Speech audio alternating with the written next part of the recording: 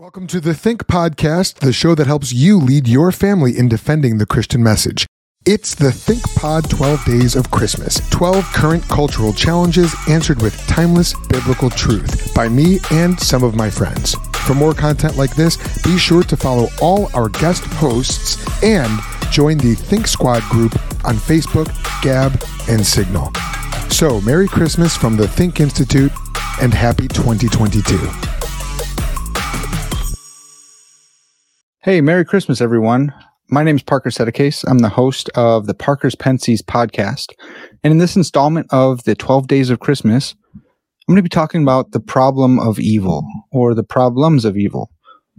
Problems of evil because the problem of evil, why is there evil if God is so good and all-powerful and all-knowing?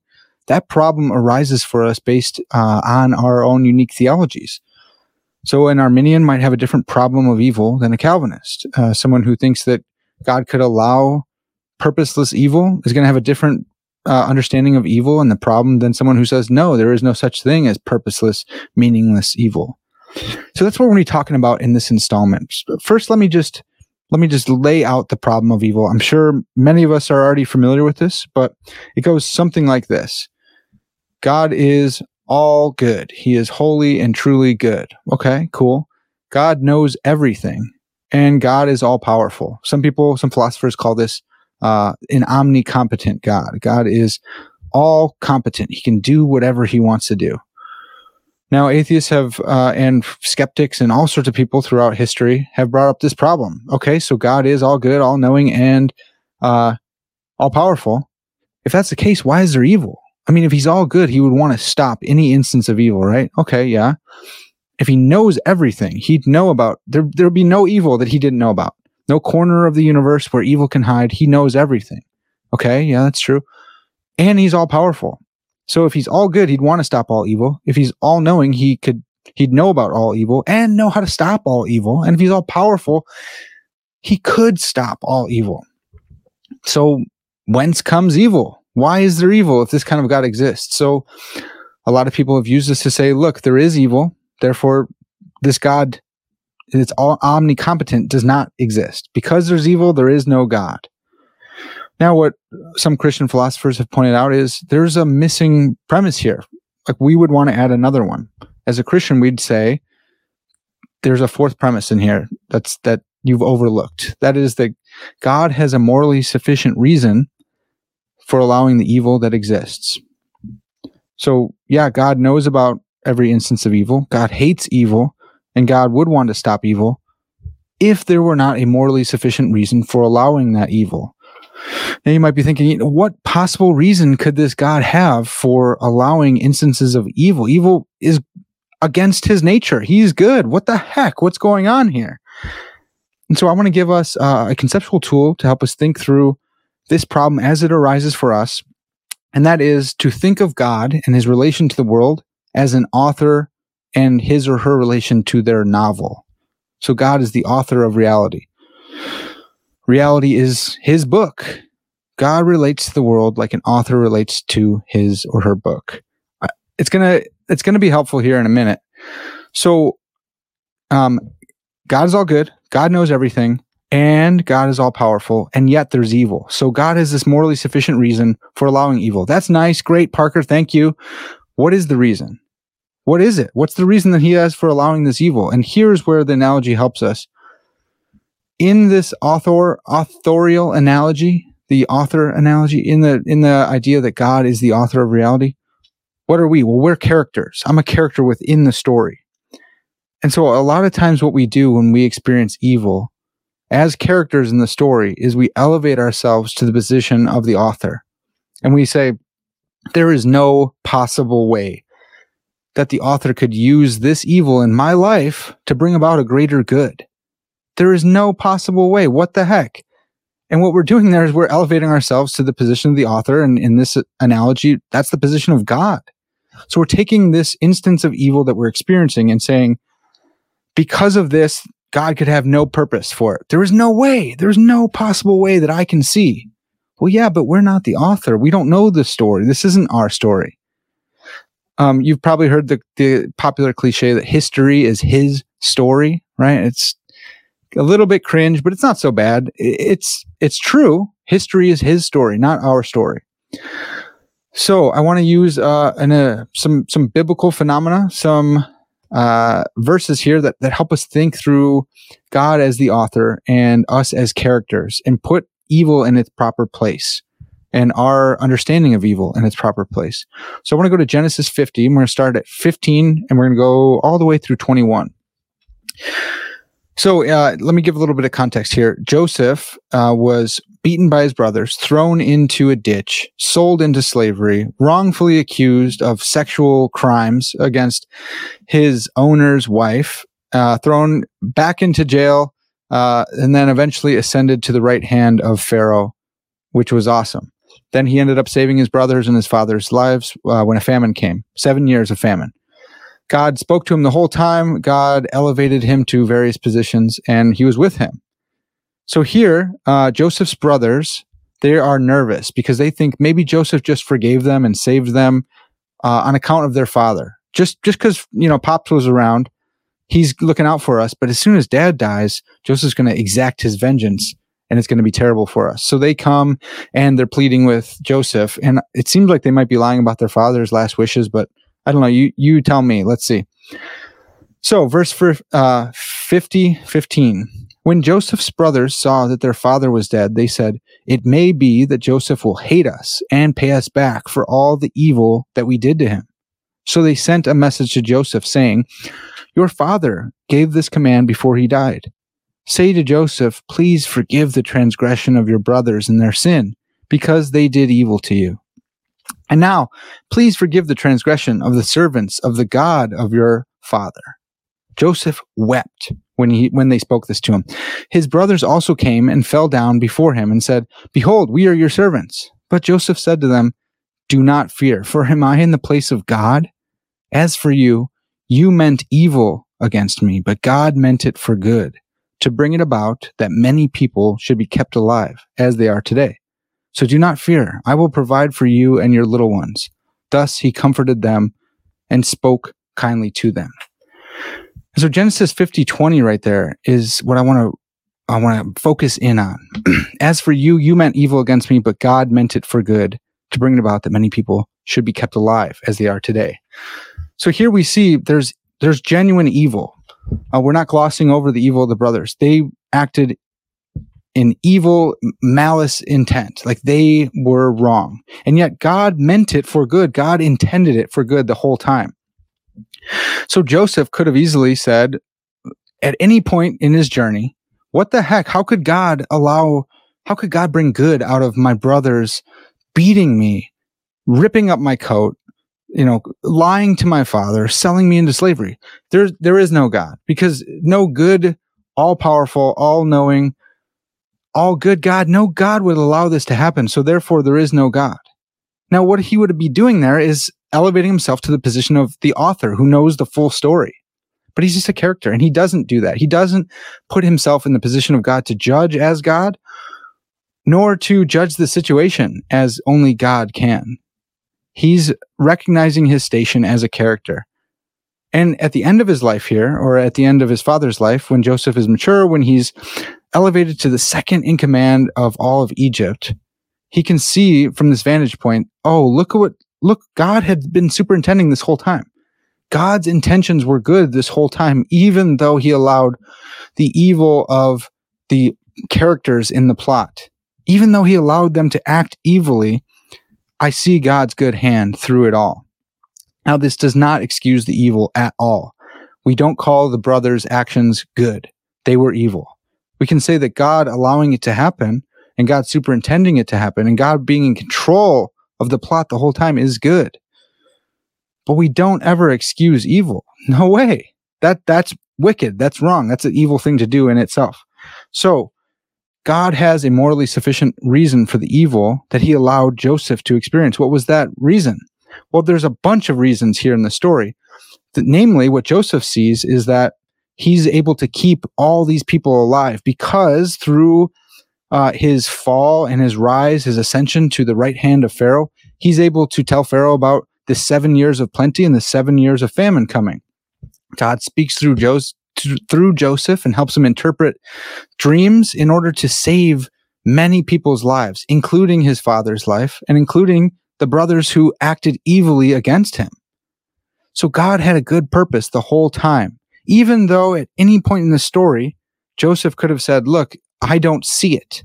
Well, yeah, you don't see it. You're a character within the story. You don't have a God's eye view of the whole narrative as it's unfolding. You don't see what God's doing in your heart, Joseph.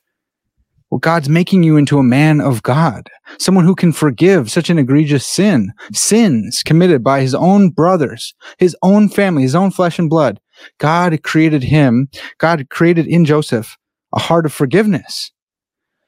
God showed the brothers mercy through Joseph. Without these evil actions, all these goods aren't able to be seen, aren't able to be done.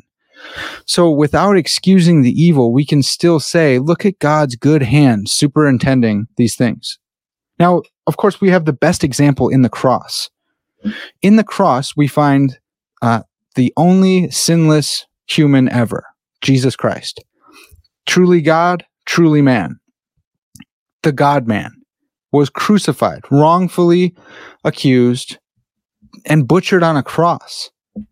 That is the worst evil ever. There's some really, really grotesque, horrible things that happen in the world.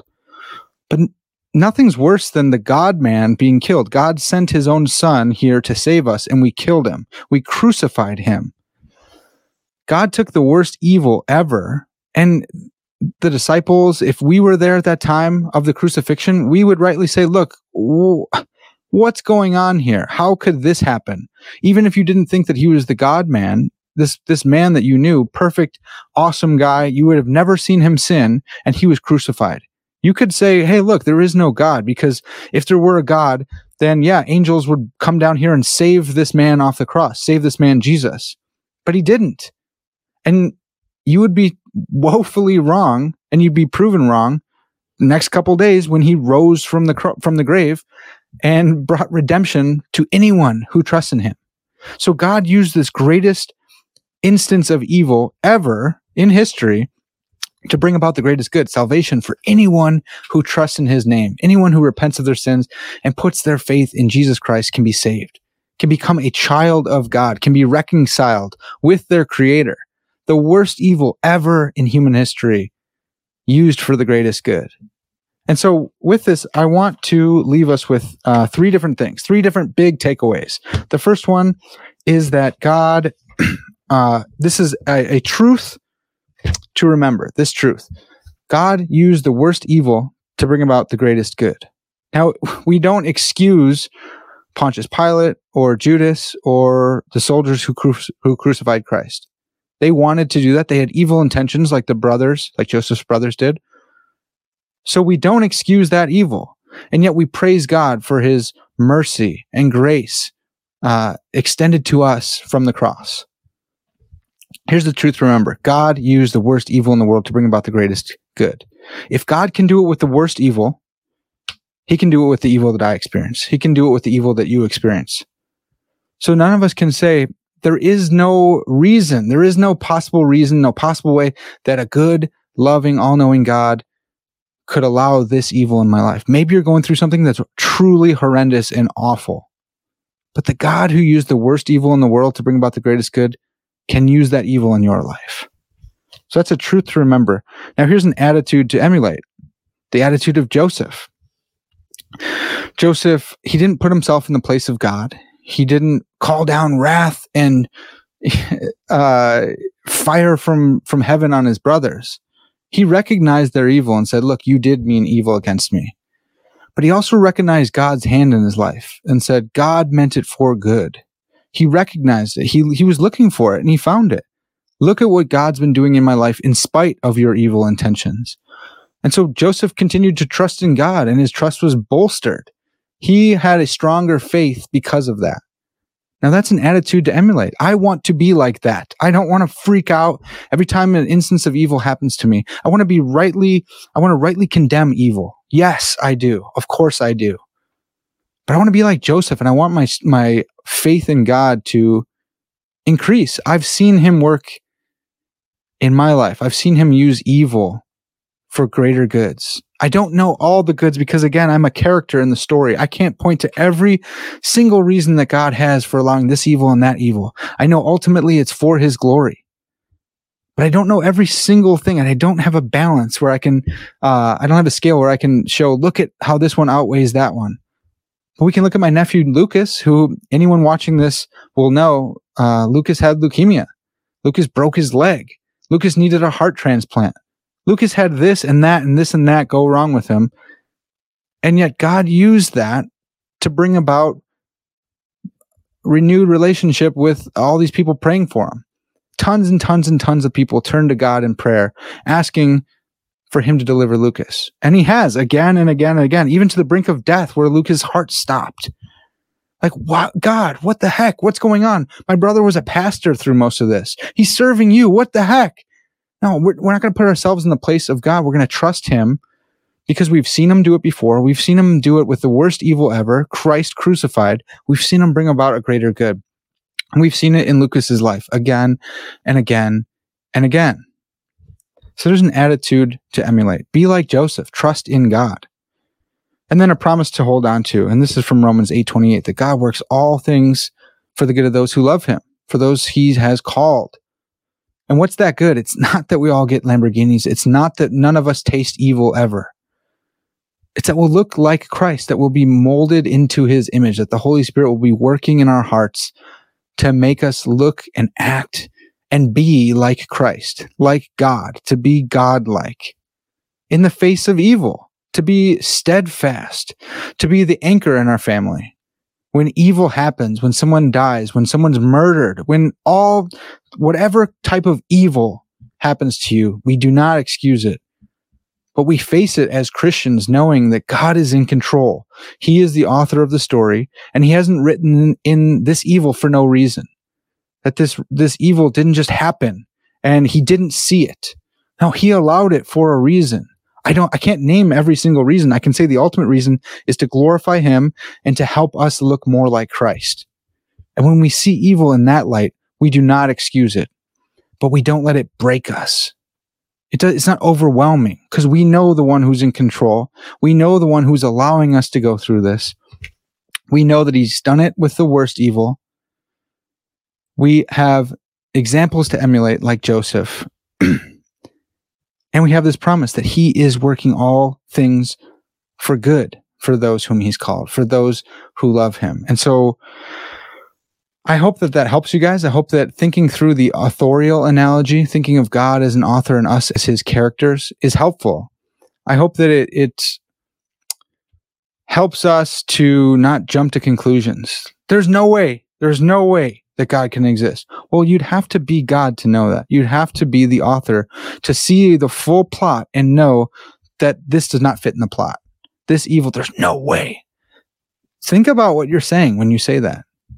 You're putting yourself in the position of God. Don't do that.